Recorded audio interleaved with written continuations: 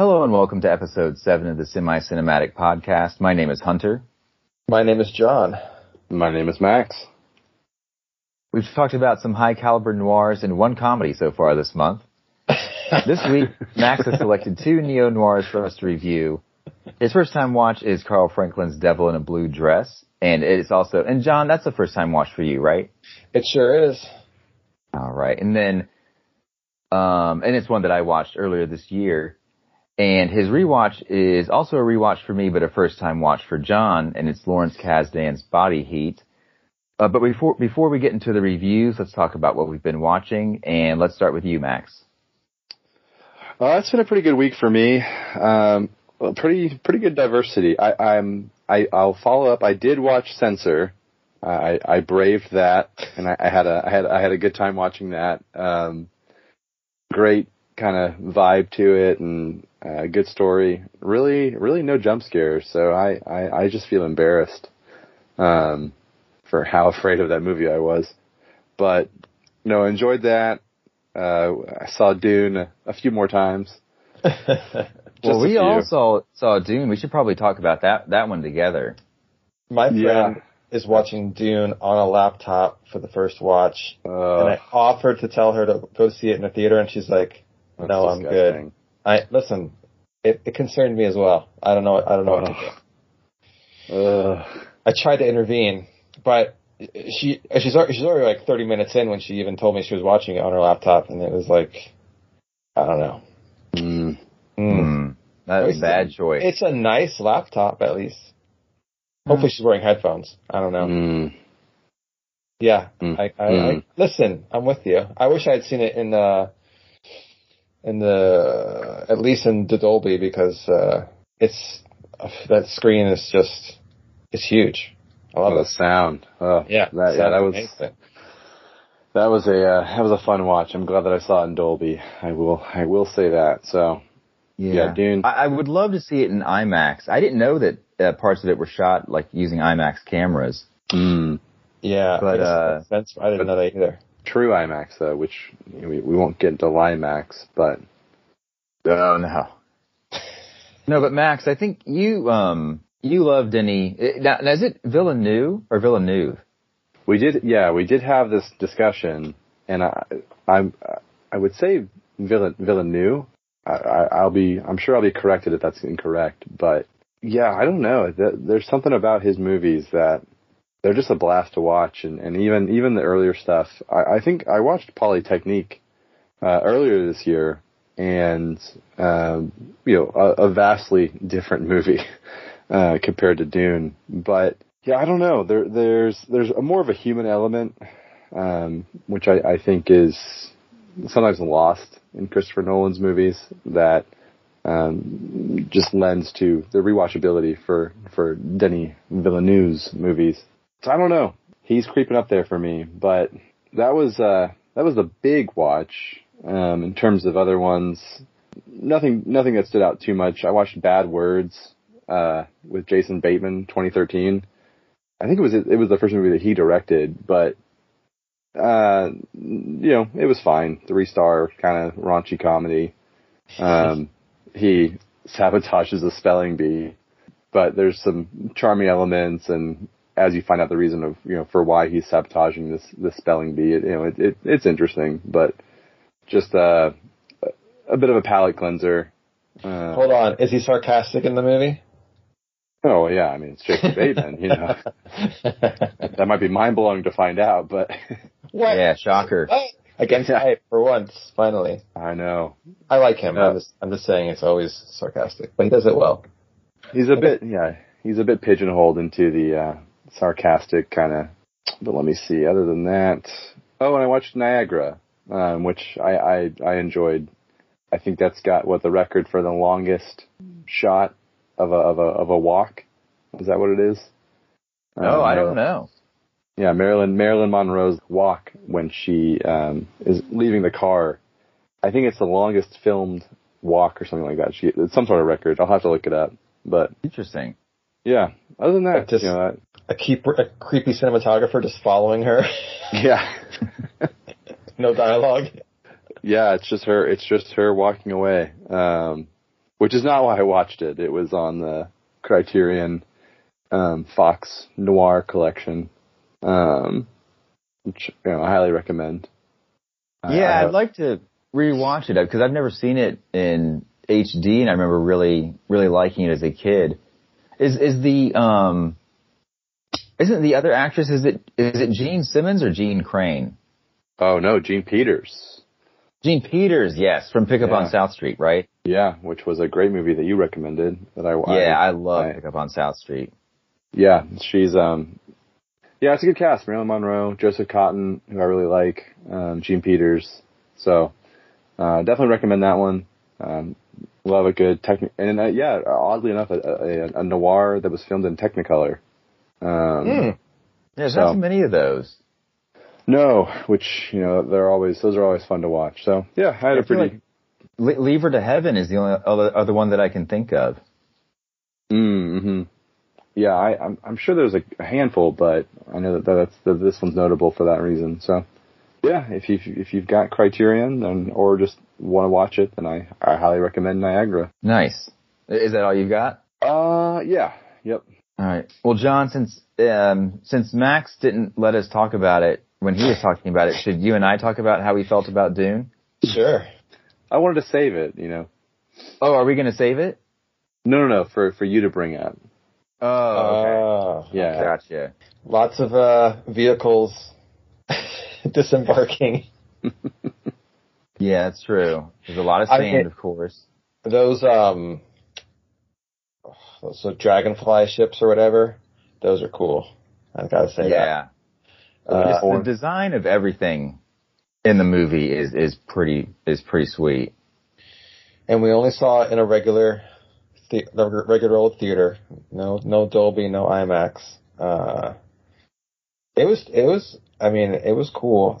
It's not a 5 yet for me, but it was like a impressive 4.25.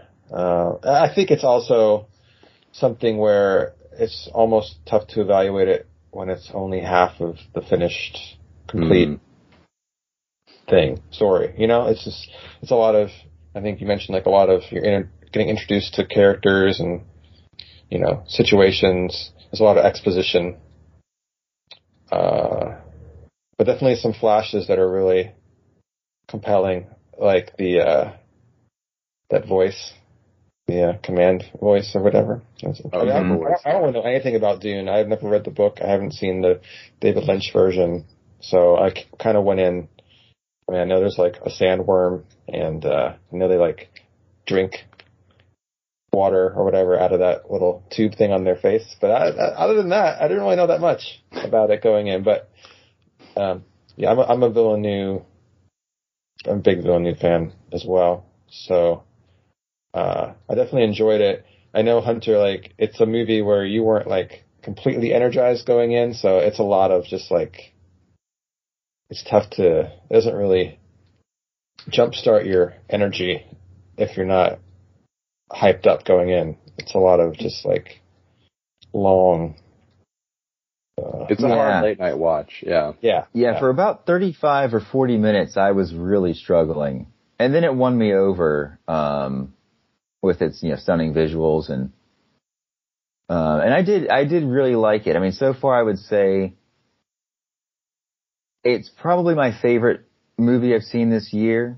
Although the Last Night in Soho rewatch is going to be interesting because that's one that's really stuck with me. Which was We'll see. But yeah, I did really like Dune. I think all of his movies since I've only the oldest movie I think I've seen of his was Prisoners. I don't know if Prisoners or Enemy came out first. I think Enemy, but maybe I just saw Enemy first. It's really close. I think it's back to back. Yeah, I like both of those. Same movies. Year, 2013. Oh, okay. Yeah, that's impressive. Now, I've liked everything except I was not a big fan of Arrival. Oh. Dang. But I like everything else. I love Blade Runner 2049, and I think Sicario is pretty awesome too. Love is not the universal language for Hunter. A friend of mine saw Arrival with, really didn't like it and was really kind of trashing it, and I really liked it. I was just impressed with, I don't know, some of the stuff, just like the way the language. I was impressed seeing it, but not everyone I was with was, so I think it's a little bit polarizing. Right? Yeah, it didn't grab me. I think I really am not a fan of Jeremy Renner. I don't think he brings anything to a movie. Yeah, I'm not a weird. I remember not disliking him in the Catherine Bigelow movie. Oh, what's that movie called? It won Best Picture. Not Zero Dark 30, the one before that. Oh, Hurt Locker? Yeah, I remember enjoying Hurt Locker and not minding him in it, but I haven't cared for him in anything else, really. Yeah, I don't really ever, get excited that he's in the movie or anything. I could, take him or leave him, I guess. Sorry, Jeremy. Well, these things happen. I'm sure he's heard worse. John, what else did you watch? Well, we watched Last Night in Soho all together. Yes. Yeah. I guess I've seen so few 2021 films overall. It might be my favorite one so far. Whoa. Nice. I don't know. Am I forgetting something? I don't know. Well, Halloween Kills is probably up there. Halloween Kills is up there in the fact that I've only seen 7, so it would be in the top 7. Yeah. So it's probably 7th. No.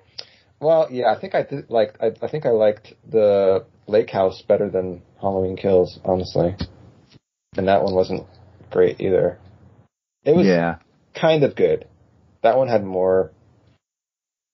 It just kind of had an unsatisfying ending, sort of. I take The Night House over Halloween Kills. It was a better overall story. Yeah, definitely better overall story. I agree. Yeah, really fun. I want to see it again. Last Night in Soho. I've definitely been thinking about it afterwards more than Dune. But again, I think that's the Dune thing is just aimed to see both parts. Yeah, I don't know. It's just there's one thing I don't like about Last Night in Soho that we talked about, but other than that, it's really interesting. The performances are good. I guess some people have had issues with the script, but I didn't really feel that watching it, and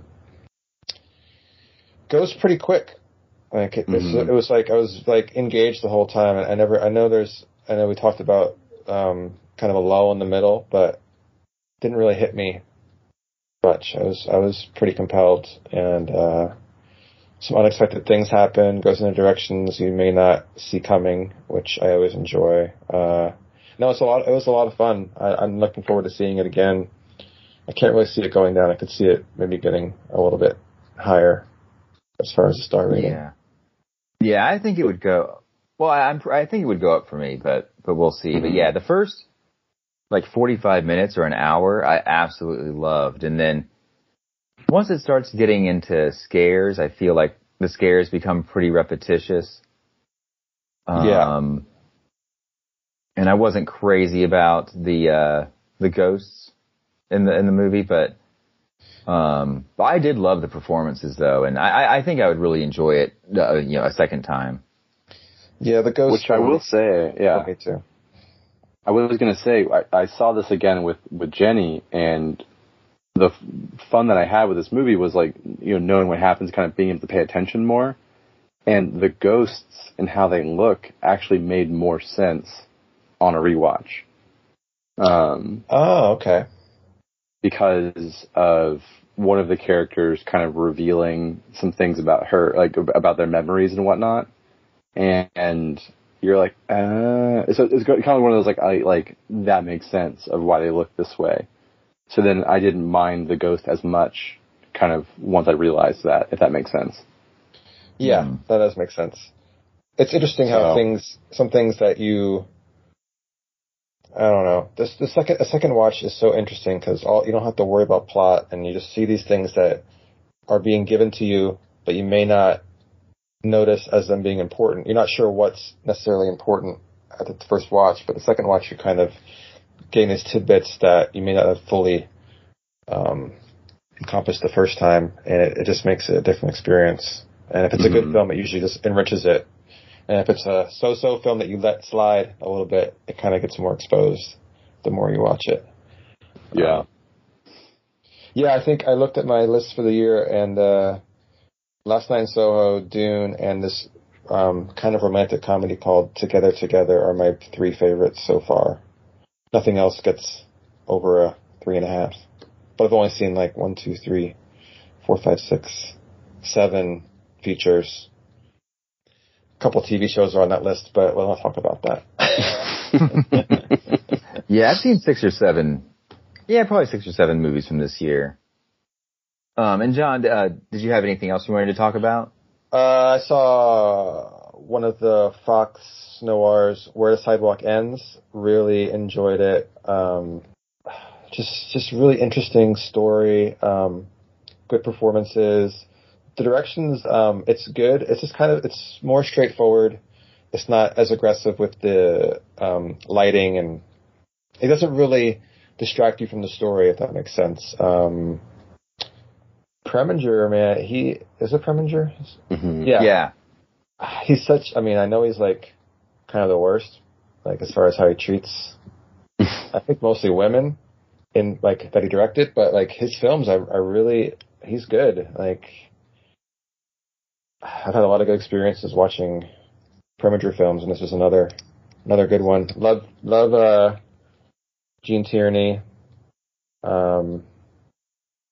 It's interesting. Like there's no real. Some of the noir cliches are not in this film, but it's very compelling, nonetheless. And I would definitely recommend it. I know Hunters was a favorite of yours as a kid, right? Yeah, I loved it when I was a kid. I mean, I don't know exactly how young I was when I saw it, but I watched Laura when I was really young and liked it, and then watched like my grandparents we watched other Dana Andrews movies, and Where the Sidewalk Ends I know was one of them. But yeah, I remember loving that one. Now, is there? Well, never mind, because Max, you haven't seen it, right?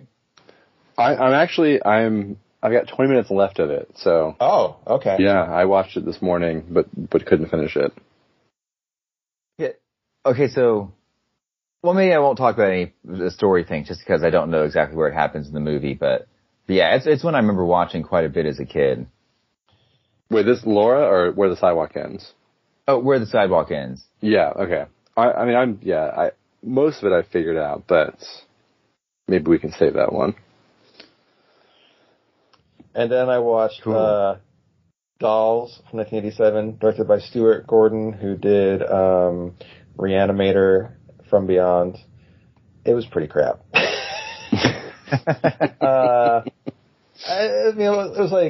It was watchable, and I couldn't like hate watching it, but the acting was. It's one of those horror films where the acting is a little bit over the top, like they're just trying too hard, and there's a little kid in it, and like she's not terrible, but she's not great either. It's just kind of weird. The acting's weird, and the most fun part is when some of the dolls get they're attacking people and they get like destroyed. There's like some it looks like a regular doll, but inside there's like a skeleton type body. It was cool. That part was cool. There were some cool effects, but yeah, I don't know. It was just one of those that it just didn't work for me. It's fun to watch, being an 80s more lighter horror film, but yeah, I wouldn't necessarily recommend it. It's like if it's on and you have nothing else to do, sure.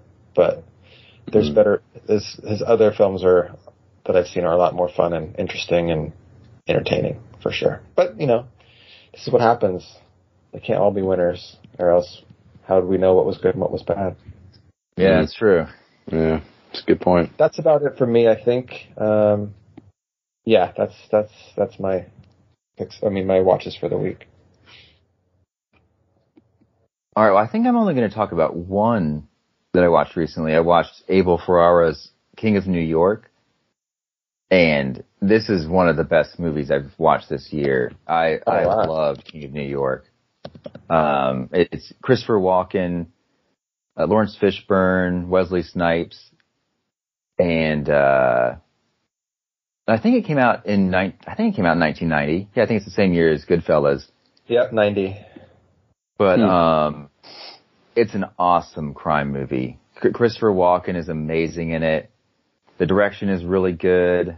The dialogue is great. I really enjoyed it. It's not a big epic gangster movie, which I liked. It's, fairly, contained story, but it's awesome. Definitely highly recommend King of New York. I don't know where I watched it on. I know it's streaming somewhere. Maybe Canopy? It's on Canopy and Criterion. Criterion, yeah, the New York. Oh, okay.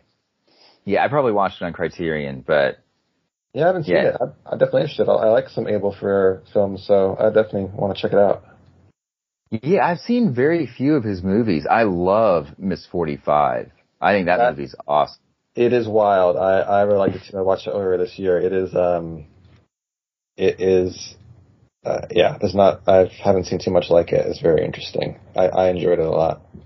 Yeah, I rewatched it probably 4 or 5 months ago, and I hadn't seen it in a really long time. But yeah, I love that movie. And King of New York it's amazing. All right. Well, are you all ready to go into the first review? Yeah. Yeah. All right. So first we're going to talk about Carl Franklin's Devil in a Blue Dress.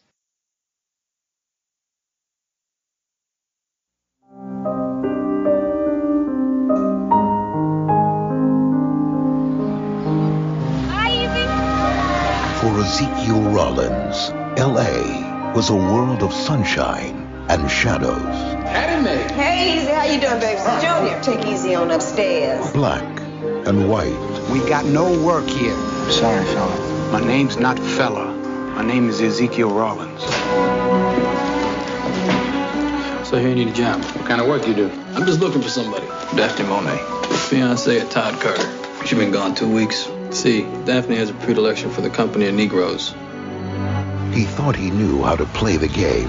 Any of y'all seen a white girl by the name of Dahlia, Delia, something like that? My name is Daphne. You can't get none of that tonight. You know her? Until he stepped into a world. Why don't you tell me about your friend Daphne? Colored woman ain't good enough for you no more, Hines. Where there are no rules.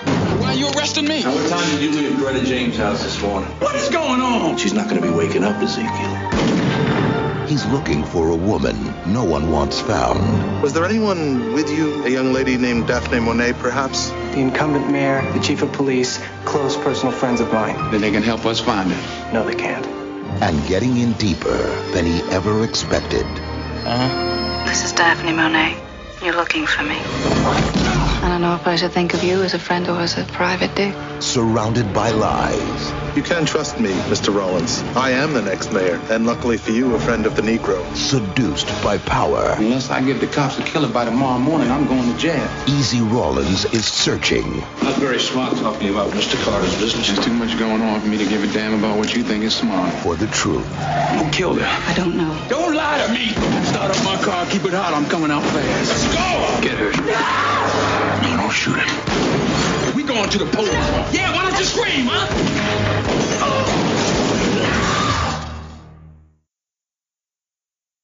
And Carl Franklin, he started his career in Hollywood as an actor. He was in a lot of TV shows, and this was before he attended AFI in the 80s, and he got a master's degree in directing. He made a few movies for Roger Corman before getting his big break on the neo-noir thriller One False Move. Have either one of you seen One False Move? No. No. I haven't either. I know it gets really good reviews. Like, I think it was better received than Devil in a Blue Dress was, but it was on the Criterion channel recently, but I don't think it's on there anymore. Yeah, it's one I definitely want to check out at some point. But the producer of that movie saw, her name is Jessie Beaton. She saw Carl Franklin's student film titled Punk, and he got the gig based off of that student film. And then she also went on to produce Devil in a Blue Dress. And Jonathan Demme is a producer on the film as well. And his cinematographer who shot Silence of the Lambs, he shot Devil in a Blue Dress. And Franklin, he hasn't made very many features, but he's made a ton of television over the past 20 years. Like, I know he's directed some episodes of Mindhunter and House of Cards and The Pacific. So he's done, some pretty big TV series. Yeah. Huh. And this is kind of surprising to me, but Devil in a Blue Dress kind of bombed at the box office. And this is after Denzel Washington had made Malcolm X, Philadelphia, and Crimson Tide. And so it seems like he would be like at the peak of his star power at this point. So it's kind of strange that it was a failure. Mm-hmm. Sometimes you wonder if it's like marketing, Yeah. Yeah, it could have been.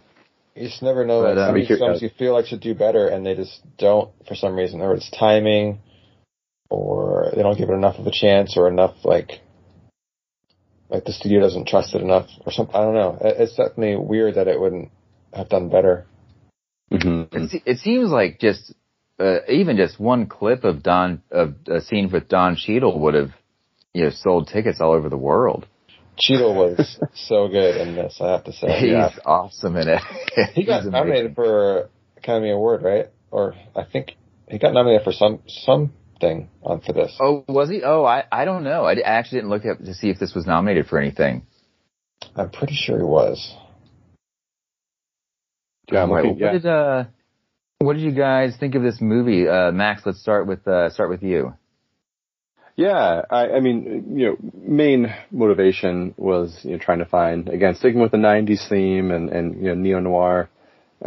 This, was highly up on some lists, and Hunter, I know you had watched it, and I didn't want to pick another 1-star film, so. But no, you can't go wrong with Denzel, and I like the concept of, 90s is it's not so much modern anymore, but a 90s film, centered on 1940s LA. And, this was an enjoyable watch. I think again, there's something, I don't know, I guess you can call it comforting or, a similar word for 90s films. For me, at least personally, but watching them, there's just like, I don't know, it feels like going home for the holidays or something, where you can just kind of settle in and enjoy what you're watching. There's obviously some trash, or plenty of trash, but this one was good, and it's got a good story from the beginning. You've kind of got a down and out Denzel Washington who is this like responsible, kind of well put together, well, for the time at least. I mean, because that's one of the big things they point out in the very beginning is he owns a home, and so he's got as we all do bills to pay and a mortgage payment and things like that, and so and he's lost his job at the factory, and so you're just trying to make some money, and so I think again whenever you've got that set up. You're always kind of engaged in, from the get-go of like, what is this guy going to get, himself into?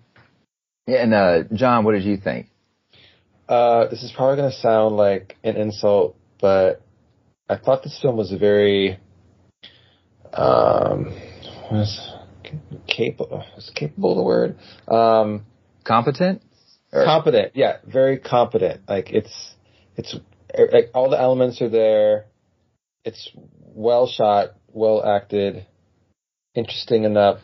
It's not like a blow you away, like, I can't believe I saw this film, I'm never going to forget this film situation. But it's really good. And like, I can see where Max is saying 80s films are more like this for me than 90s, but I can see where it's like a little bit of a comforting watch. I don't know, it flows really well.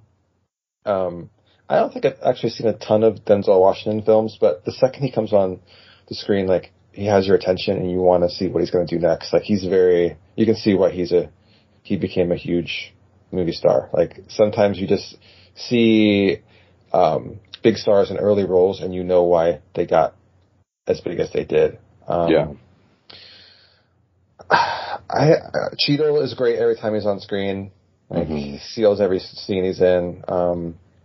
There's a fight scene in Denzel Washington's house that's really well shot, and it just feels really real. Like, some fight scenes you can just tell, like, you can just get the vibe of all these punches are not even coming close. It just felt like a fight would actually be. I don't know. It had that intensity to it. My only issue really, sometimes the voiceover, which for the most part I usually like in noir and neo-noir, like, it got a little tiresome for me in this film for some reason. And I don't know why that guy is cutting down trees in the neighborhood.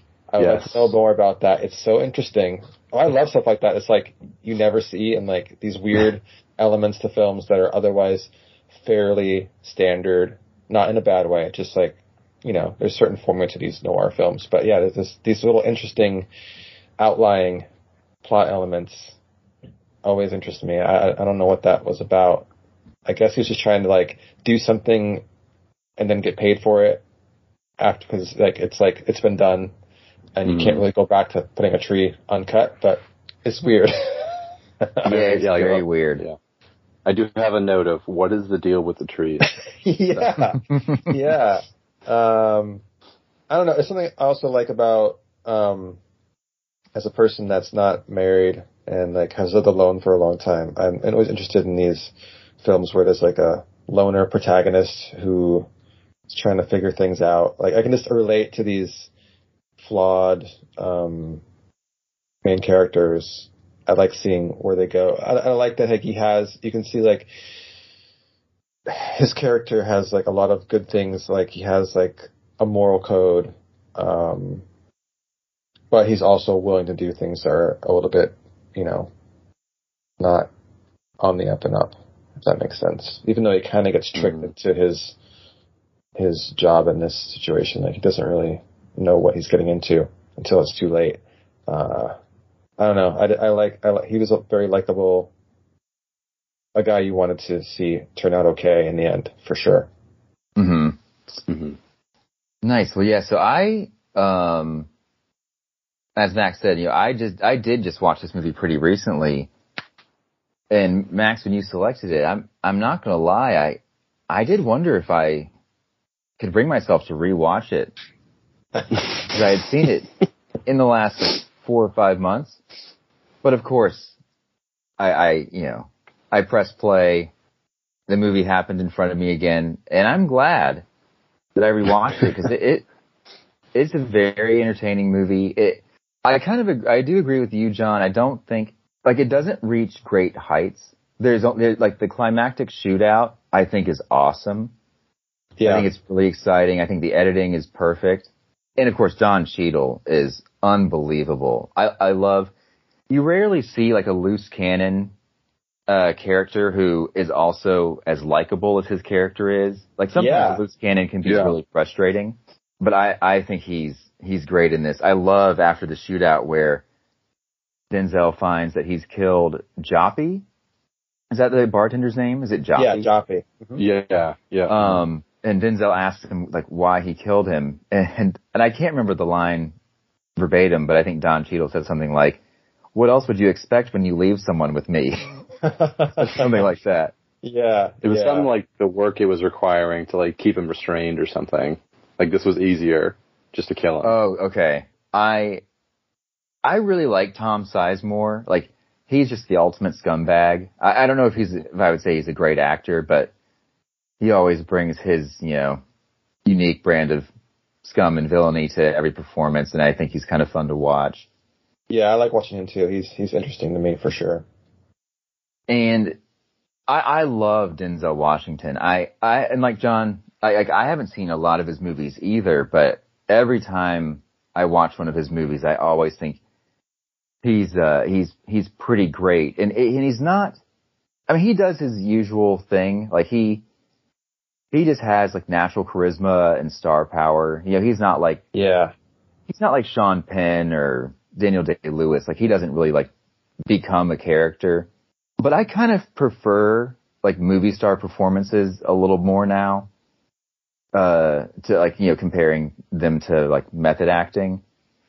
I kind of like what like star power brings to a movie. And yeah, I can't find any like major flaws. I do agree that the voiceover isn't very strong. It just doesn't add anything. Like there's movies it's not like super clever or anything. Yeah. Yeah, and like, you know, comparing it to earlier film noirs, like, have you guys seen Murder My Sweet? No. I don't. But it's based on a Raymond Chandler book, and he's just a really witty writer anyways. Like, he wrote The Big Sleep. And, I think Murder My Sweet, I think it's actually another Philip Marlowe story, come to think of it. It is, yeah. Yeah, I just pulled it up. Mm-hmm. Like, the voiceover, you know, is more clever and witty, and you get to know the character better from it. Whereas I feel like Denzel Washington's voiceover in this just kind of tells you what's happening in the movie. Yeah. Mm-hmm. I guess in some of the older noirs too, like the story is so complex sometimes that if you don't have the voiceover, you can't really follow what's going on. You need like that extra zhuzh of not like explaining definitely everything to you, but like you just need something else that the actual scenes can't provide to kind of tie things together a little bit. And this film is the plot's more straightforward, so the voiceover isn't really, like you said, isn't adding anything. So it's kind of just there in a way. That's how it feels, at least. And he's also his delivery of it is very laid back. Mm-hmm. And not that, I mean, if you're like a character who's in, trying to think of how to describe the situation he's in, he's not like paranoid, but he's definitely, I mean, he's in a, how would you describe his situation? He's definitely stressed. Yeah, he's stressed. And I guess, although, anxiety-filled voiceover might be pretty hard to listen to, actually. I'm getting some anxiety thinking about it. But it's just, like hard pressed, like kind of, I mean, again, just in a rough spot, desperate. I mean, yeah, he's definitely desperate. Yeah, he needs to make his mortgage, and you know, he's going to take this job. Yeah, but no, overall though, I did really enjoy rewatching it. I think the direction is really good. I love that opening shot, how it feels like it's just like a dolly shot, just kind of going down the street until the camera goes up to the second story, and then like kind of through the window where you see Denzel Washington for the first time. Yeah, I like that too. That was nice. Yeah, that was cool. That was a good way to start or introduce us. There's also one other note I had. There's this slow motion shot of a newspaper being delivered, and it kind of like hits the ground and it goes like like really slow and like loud, and like there's nothing, they don't show the paper, there's nothing from that, it just like doesn't address it. I don't know what that was. But yeah, I don't remember that actually. These are minor things. Yeah. Which, and I will say, minor things. This may have had, like, at least for this year, a top 10 line for me. Oh, let's hear it, yeah. At one point, he is firmly entrenched in this mystery, and he's walking, and it's a voiceover, and he says, "Everybody was peeing on my head and telling me it was rain." Yeah, I enjoyed that too, I think. I remember enjoying that. And that was like, the way he, like, his delivery of that, and like, the moment in the movie when it comes, I was like, I need to write that down. That was a good line. Interestingly, a similar line is in Body Heat. Again, these movies get tied together in the weirdest ways. You know what I'm talking about? Is it Hey Lady? Does it involve? I'm just kidding. It has something to do with wearing a hat, right? Yeah, and the other bodily function. Yeah. No, I remember. Yeah, we'll get to that movie. You calm down, John. Wow, this show title could be Terrible. And a 1 and a 2 is the show title. And a 1 and a 2. That could work. But but don't do it. Yeah. No, this was, yeah, and again, yeah, I think we're all in agreement. You know, it was kind of like easy listening, easy watching, not too frustrating, and I'm, from what I can hear, glad to hear that, you know, everyone kind of had the same experience with it. So definitely pleased. Let's rate this motherfucker. All right, let's rate this. Max, what would you give it? I'm going to go a firm 3.5. Again, enjoyed it. Wouldn't mind a rewatch if it was on TV, but not in the top tier of favorite movies. Yeah, and John? I was leaning 3.5 most of the film, but there's so little wrong with it. I'm going to go 3.75 out of 5. John, I'm also giving it a 3.75. All right. Yeah, we're up 0.25 from my previous rating. Yeah. I mean, I like that we all got the same experience from this, because that is not always the case. Or it's been more not the case so far. Yeah, it's just it's a very easy to watch, just entertaining movie, and Denzel is just, I just think he's great. I can always watch pretty much any of his movies. Yeah, I'm gonna get some more Denzel on my calendar for the rest of the year. Yeah, I actually He Got Game is on HBO Max, so I'm gonna try to watch that soon. And if you guys haven't seen Malcolm X, it is unbelievable. You know what? I don't think I have. I think last year I think I made a list of my best first time watches, and I'm pretty sure Malcolm X was in the top 5. Mm-hmm. I loved it. It's definitely my favorite Spike Lee movie for sure. Okay. It's more carving out the time, I think, for me, because 202. Yeah. Okay. Yeah, it's an epic for sure. worth good weekend watch. Yeah, definitely. Yeah. Bring some snacks. Yeah, or bring breakfast and lunch. Oh, okay. Yeah. Or just brunch. Or brunch, yeah. Just have one meal. All right. Well, moving into the second feature. This is a rewatch for Max. Mm-hmm. And John, you've actually rewatched this up to this point, right? I rewatched it last night. Oh, unbelievable. Nice. All right, so the next movie is Body Heat, written and directed by Lawrence Kasdan.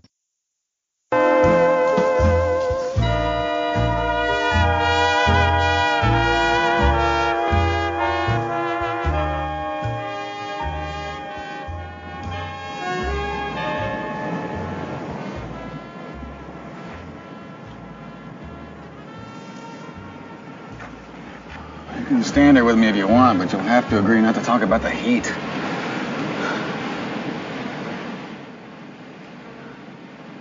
I'm a married woman. Meaning what? Meaning I'm not looking for company. You should have said I'm a happily married woman. That's my business. What? How happy I am. And how happy is that? You're not too smart, are you? I like that in a man. What else do you like? Lazy? Ugly? Horny? I got them all. You don't look lazy. Tell me, does chat like this work with most women? Some, if they haven't been around much. I wondered. Thought maybe I was out of touch. I might buy you a drink. I told you, I've got a husband. I'll buy him one, too. He's out of town. Favorite kind. We'll drink to him. Only comes up on weekends. I'm liking him better all the time. This is his directorial debut. He had previously written a couple of little-known movies called The Empire Strikes Back and Raiders of the Lost Ark. Yeah. Low profile. Yeah. Very low profile. Indie films. And this is also where he would work with frequent... Oh, did you say something, John? Well, he said indie films, and I was like, well, Indiana Jones. Yeah, that's true. There you go. That works. And this is also where he would work with William Hurt for the first time. And after seeing William Hurt in this, who wouldn't want to collaborate with William Hurt as many times as possible? I'm sure we'll talk about this, a lot during the review, but he is awesome. I mean, did you guys love William Hurt in this movie? I love William Hurt in a mustache. I gotta say, I haven't really seen him in a mustache before. It really worked for him. Absolutely. I might not have believed Kathleen Turner and him together without the mustache. I think that kind of tied it together for me. I don't know. It's just like, he looked cooler. He's great in this, for sure. Yeah. I think he's a great actor in general, but he's kind of almost made for this role, it seems like. Yeah, for sure. Yeah, this is a perfect role for him. All right, this movie is obviously inspired by Double Indemnity. And Max, you hinted at this in the last episode in your priceless pivot from your stand pick to your preview of this week's episode. Do you recall that? Can you make that transition exactly the way you did it again? Would you be able to, or is that once a lifetime transition? Yeah, that's a peak performance. It was incredible. I remember that it was really great. It was really strong. If you could see me, I'm bowing right now. So Oh, good. Yeah. In this story, it's set in Florida, and crime in Florida has provided audiences with a lot of quality entertainment. Absolutely. Spring Breakers might be the peak of Florida crime. It's difficult to say. I remember liking Night Moves quite a bit with Gene Hackman. Now, I can't remember, does Out of Sight take place in Florida? Or does parts of it? I've never seen it. Oh, okay. But I love loving Out of Sight. Yeah. I've been wanting to watch it. It just hasn't happened. Yeah, I remember, that might be my favorite Soderbergh movie, but I don't know. It's been so long since I've seen it. I wonder if that's one that's just never streaming. Well, it's on Peacock. Oh, okay. Yeah, Peacock free and premium. Okay. No, Florida crime, Pain and Gain. That's a fun one. I really enjoyed Pain and Gain. I was so surprised by that. I was so pleasantly surprised by it. Well, Michael Bay, I mean, he loves Miami. I think, Bad Boys takes place in Miami, right? Yeah, I think so. Yeah. Yeah. But yeah, and I didn't actually look into too much background information on this movie because, well, one, John, you said you had just so much to say about this movie. So I wanted to let you go first. Were you completely blown away by Body Heat? It's in my top 150. Whoa. Dang, that's big stuff. Yeah. Loved every minute of it. One of the few films I've seen where there's like some pretty sexual sex. It doesn't feel gratuitous to me. Like, it feels like it belongs there. It kind of sets up the rest of the film. It doesn't feel like, oh, I'm throwing all this in just so we see more, nudity in this film. It felt like it didn't feel gratuitous at all to me. Writing's really good.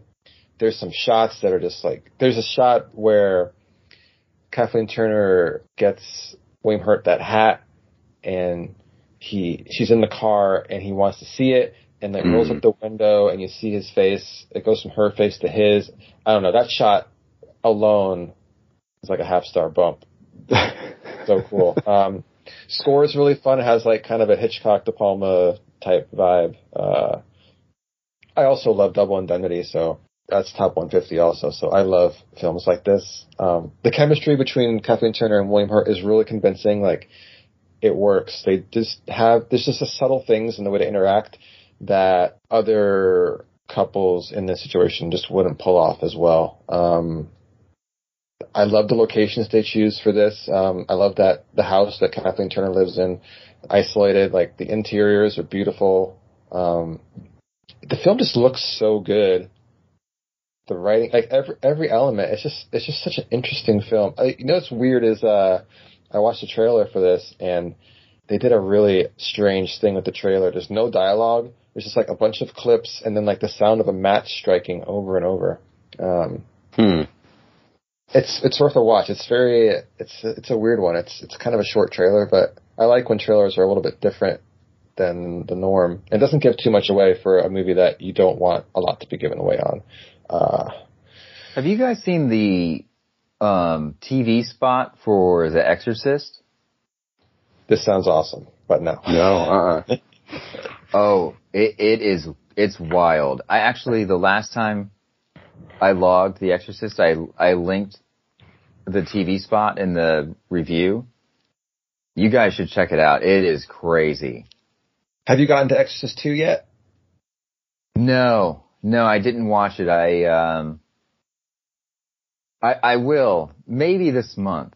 Does HBO Max, does it tell you like when something's leaving? Ooh, I don't know that it does. You know how some services say like leaving at, March 31st or whatever? Mm-hmm. Yeah, I haven't seen that with this one. Hmm. Oh, before I forget, Ted Danson's dancing. Yeah, now I have a theory about that. I think that was his idea. I could see that. Oh yeah, it's hard to think that Kasdan would think of that. It just feels like something that is improvised for sure. I love even the fact that he orders 2 iced teas every time. It's just these little elements are great. I'm all about this film. Both watches, so into it. Mm-hmm. I was excited to see it, but I didn't think I would like it this much. I can't really find anything wrong with it, to be honest. I think maybe on the second watch, when you know what's going to happen, maybe you can see like a couple minor plot holes, but I think that's just sometimes you're looking at things so much that you're going to find something. Yeah. I was so glad that this was picked, Max. Thank you. I love sometimes I watch a lot of good stuff, but nothing that really wows me, and it's nice to know that there's stuff I haven't seen that can still wow me. So, big fan. Yeah, I do what I can.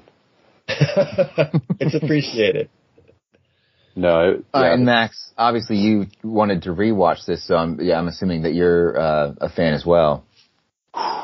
Yeah, no, I mean, like John said earlier, rewatches are always so interesting where, the film either improves upon, the first watch or, you're just like, why did I like this movie? But, watching this again, like John, like you're saying, like, there's things like, you know what's going to happen. And so now you can kind of focus on like the background details. And so, I like the opening of the movie, with the house fire, and again, just capturing the overall vibe that this film is going to present. And yeah, Ted Danson, I think from the very beginning, is just such a great character. I made a note too that this has a great, I called it a woman in white moment, but the reveal of Kathleen Turner, and I think of like Lana Turner in The Postman Always Rings Twice, and I'm only saying that because I just watched that the other week. But again, just this moment of like, okay, here's the main lead, the femme fatale, and yeah, that's a great reveal for her, kind of leaving the crowd of this concert. She has a great line in that first interaction. She says, "You're not too smart. I like that in a man." Yeah. Again, just like setting up that like this, William Hurt is just all in on Kathleen Turner, and is going to do whatever is required to be with her, including throwing a chair through the window. But again, for me, like that would feel so stupid in a different movie.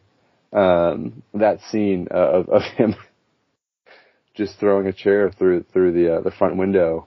But in this movie, it works. It makes sense, and it does a great job of capturing just where William Hurt's head is at, and how much Kathleen Turner, her character has kind of him in her grasps. So, again, that That was fun. And yeah, I mean, again, the dialogue, which you would expect. I mean, again, being directed by Lawrence Kasdan, who, obviously we've talked about previously, has some of the, greatest screenwriting, credits in film history. You would imagine that, a film, written by him would hold up just as well.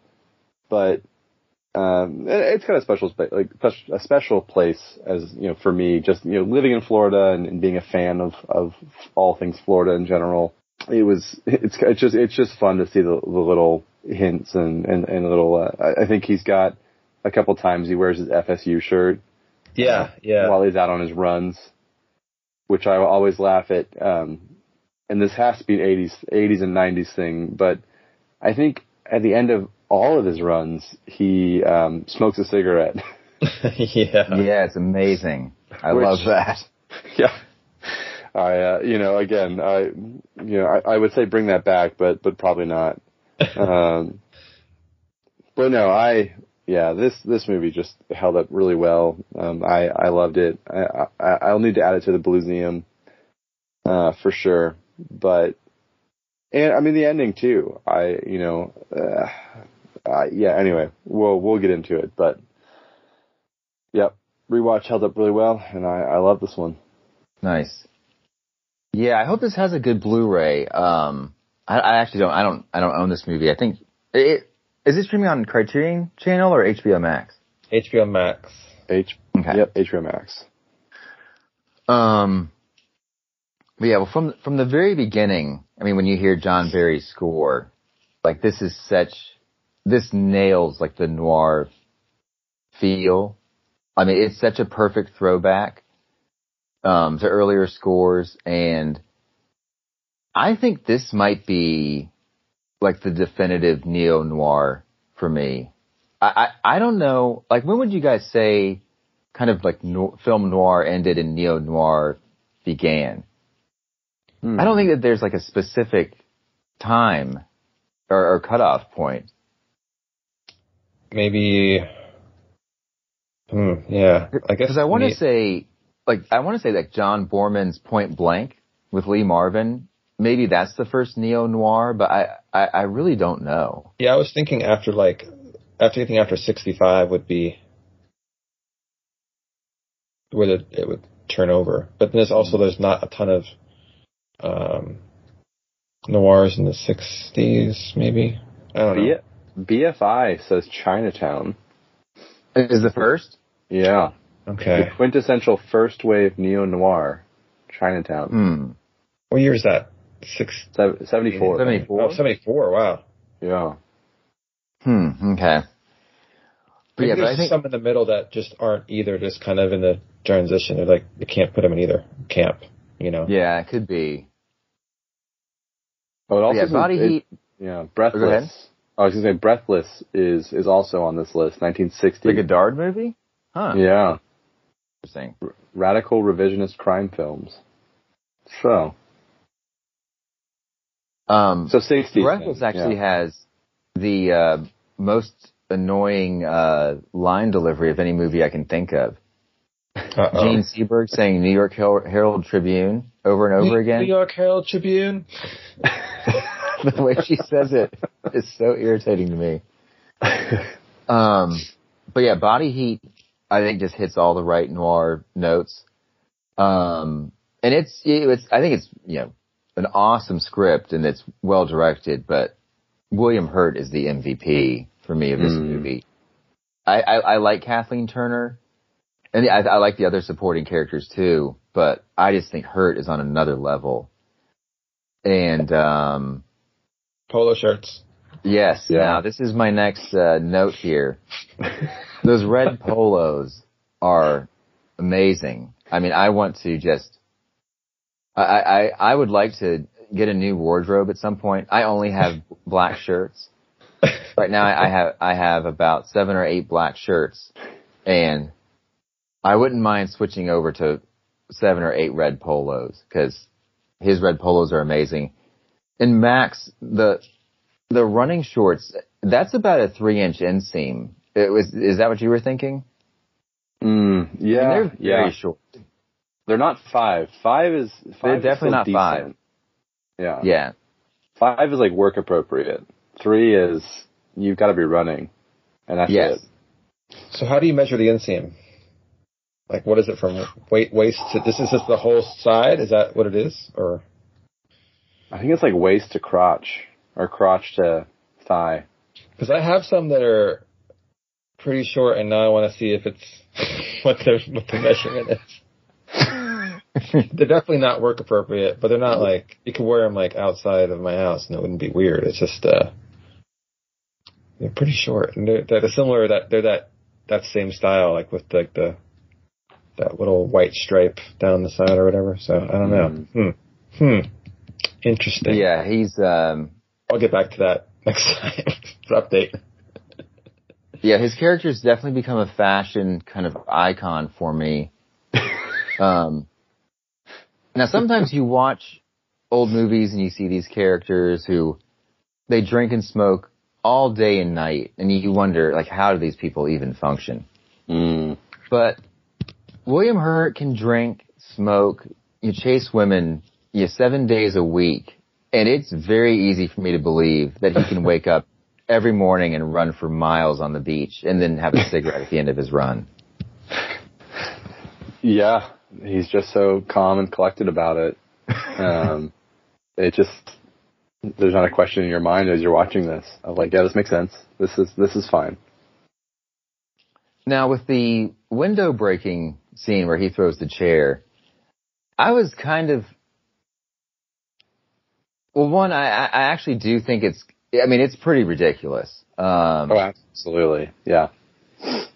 But I kind of wish he had just fixed it himself, like the next morning.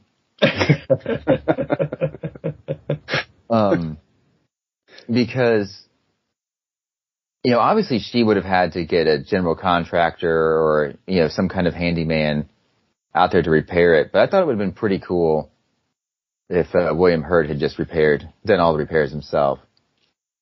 It's probably a deleted scene. Oh, what's that?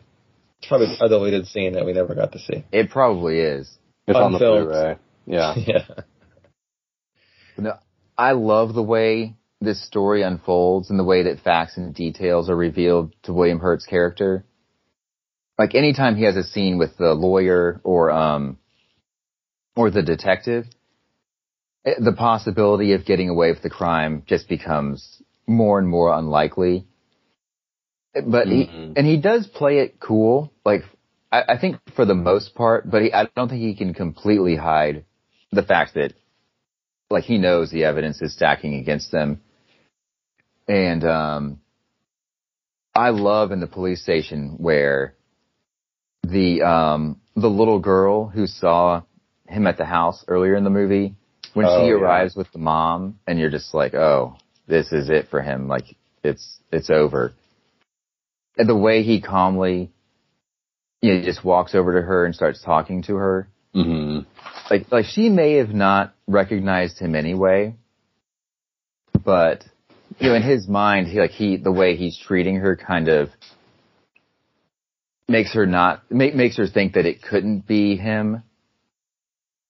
Does that make sense? Oh, yeah. No, that was a note for me, too, how cool he plays situations where other people would, like, run and hide. That, and also how he I don't want to give too much, how he pursues Kathleen Turner after she's under suspicion. He's like, I'll go there every day. Where someone else might distance themselves, he's, like, going the opposite direction. Like, he really does his best to kind of power through these really situations that would be so stressful as some people who would break for sure. Like, he doesn't, it seems like almost like on his phone calls he receives that are bad news, he shows it more than he does in person. He's very good in person under pressure in this film. It's really interesting how he does it. Like, yeah, the scene with the little girl, like, that was just brilliant that he made that choice, but, like, so tense for us watching. Right. Yeah, for sure. Yeah, and also, one thing is very important. If you guys want to see a Kasdan film where there's even shorter shorts, and there's also William Hurt's running, but not wearing the shorter shorts that Kevin Kline's wearing, The Big Chill has a similar scene. Yeah, that's one I haven't seen in a long time. I've seen Body Heat and The Big Chill probably 10 years ago, or maybe even more. But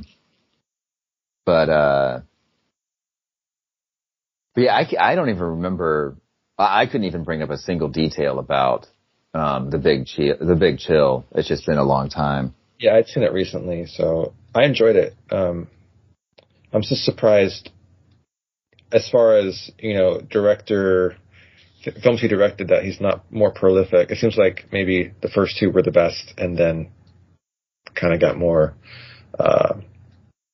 almost just mediocre after that. Unless there's a film I'm not thinking of, but I didn't see in his filmography anything that really stood out to me after this.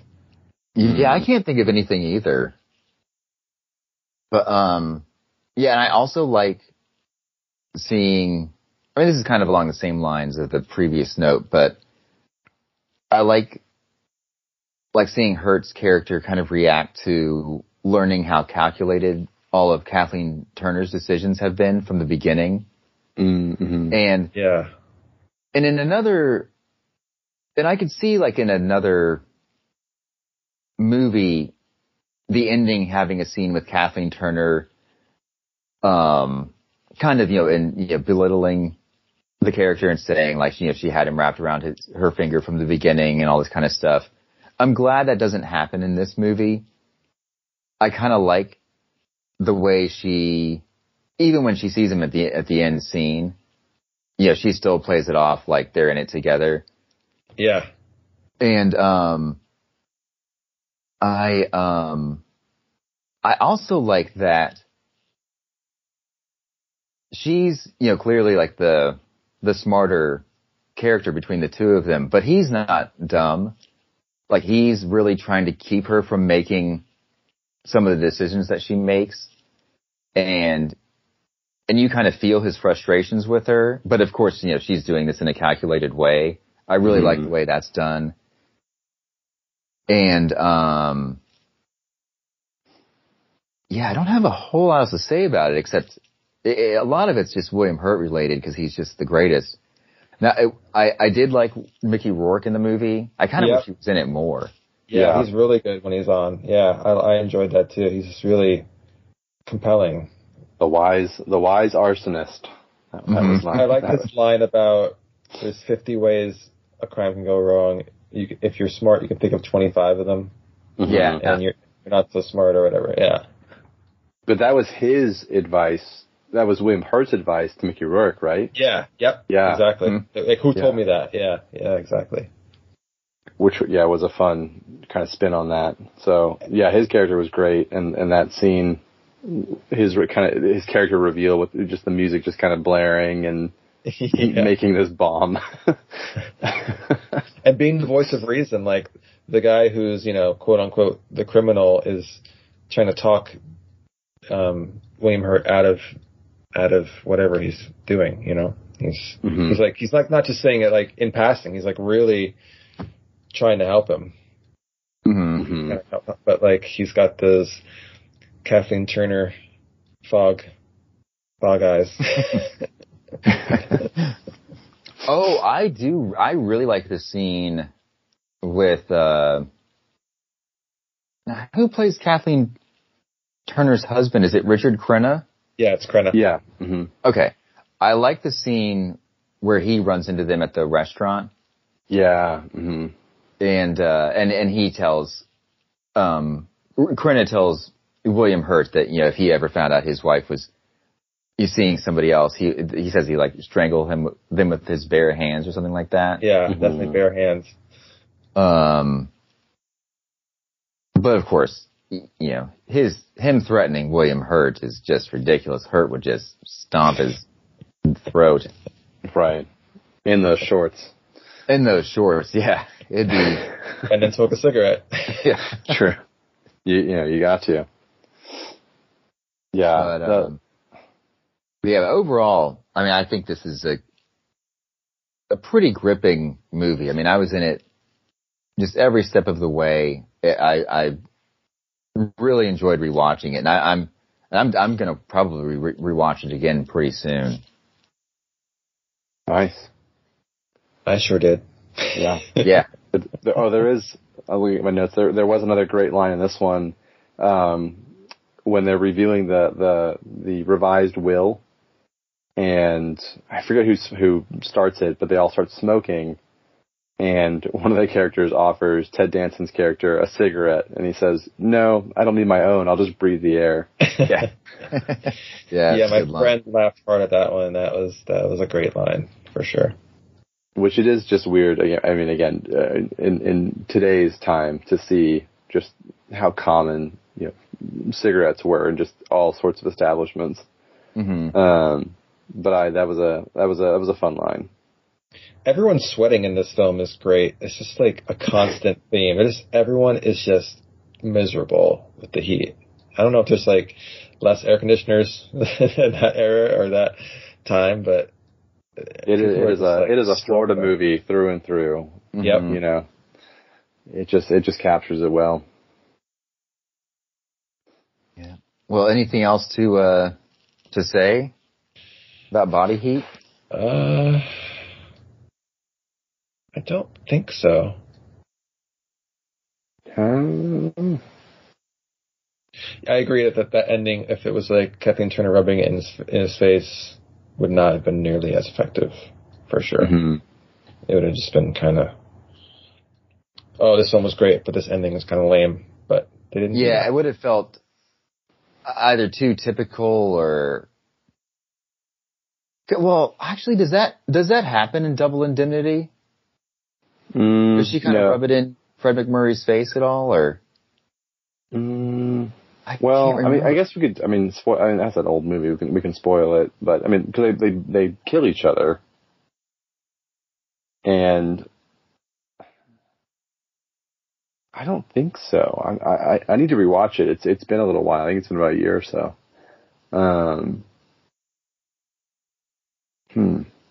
Yeah, I can't remember if that happens or not. Maybe it doesn't, though.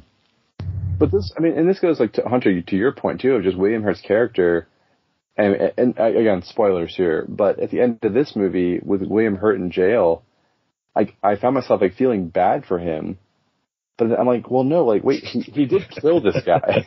Like, yeah, he did murder this person. This was not like, you know what I mean? But again, there's his character, like, there's that sympathy of like, oh, that Kathleen Turner did this to him, and it's like, well, no, he's still guilty of murder. Nothing's gonna happen. But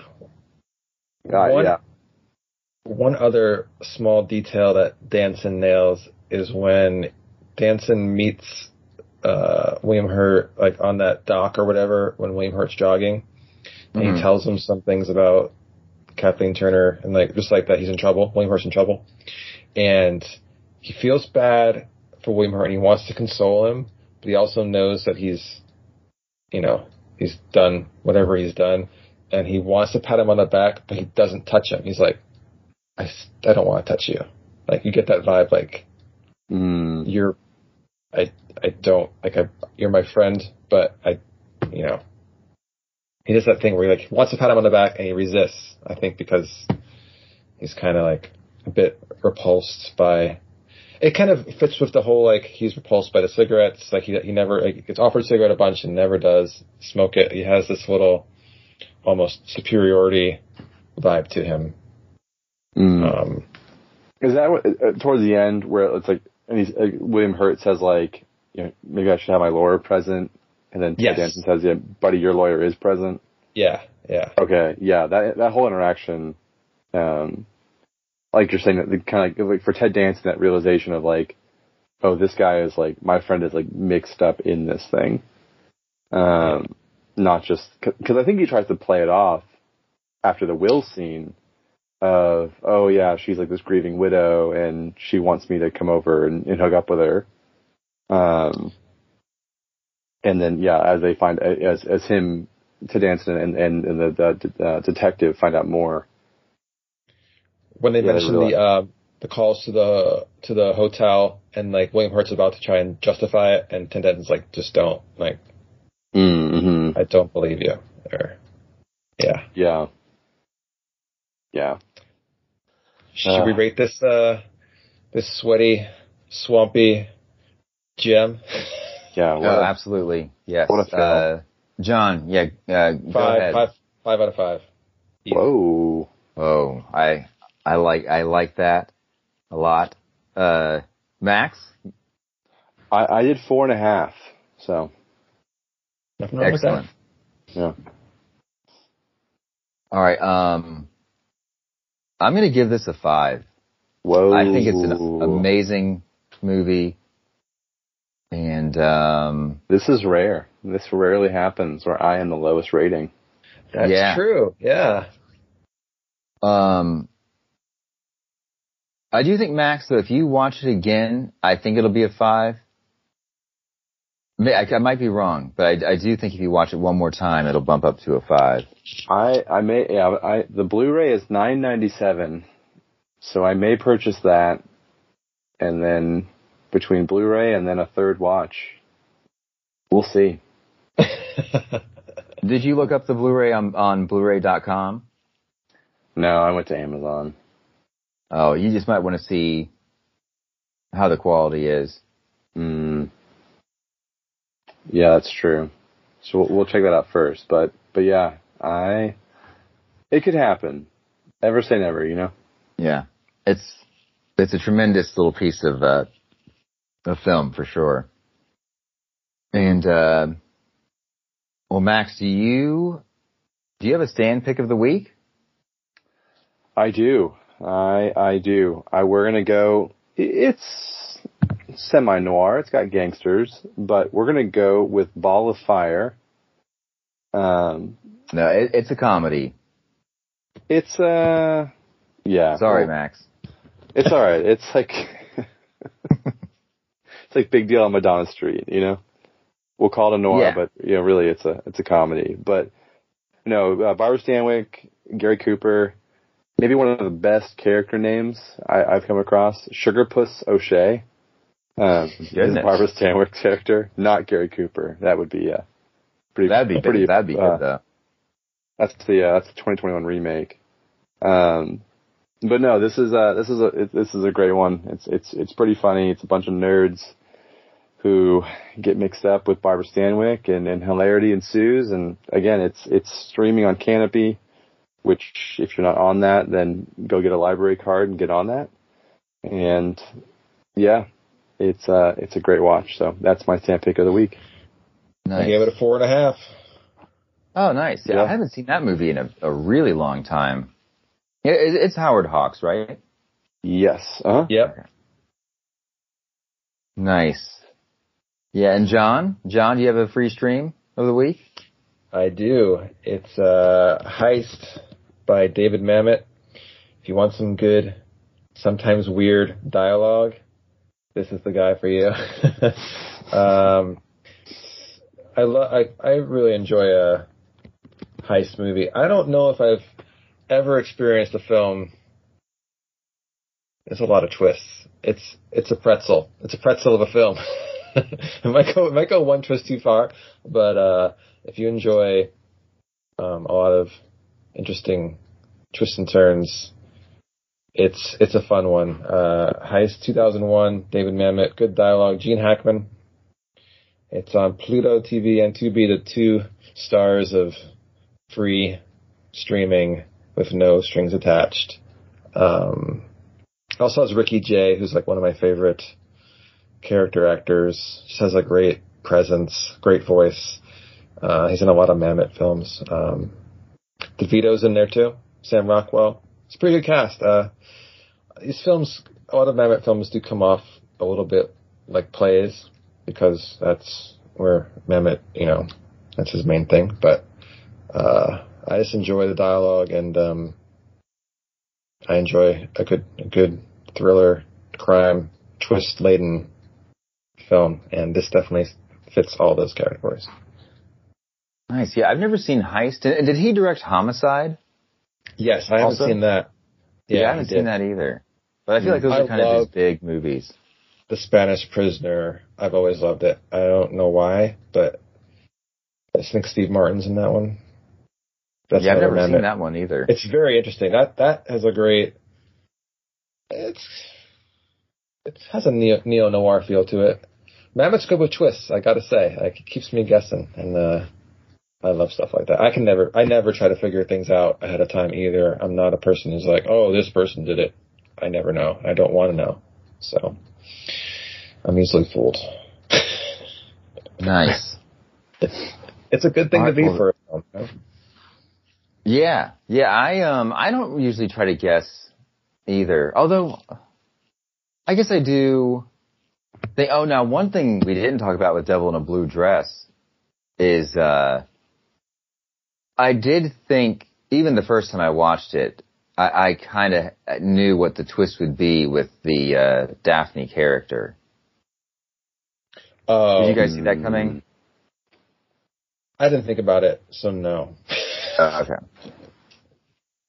All right. No, well, that was didn't see that coming. It was a good reveal. Actually, there's one more thing with Devil in a Blue Dress. I when he goes to the jazz club or whatever, he's asking for a girl, and he's using the name Dahlia. Mm-hmm. And I wondered if it was a reference to the Black Dahlia murder. But I was trying to find if the movie used any true LA crimes from the 40s, or if it was inspired by anything. Yeah. I don't know. Because the first time I watched the movie, when he asked for Dahlia, I thought of the Black Dahlia murder, and I thought the movie was going to be a murder mystery.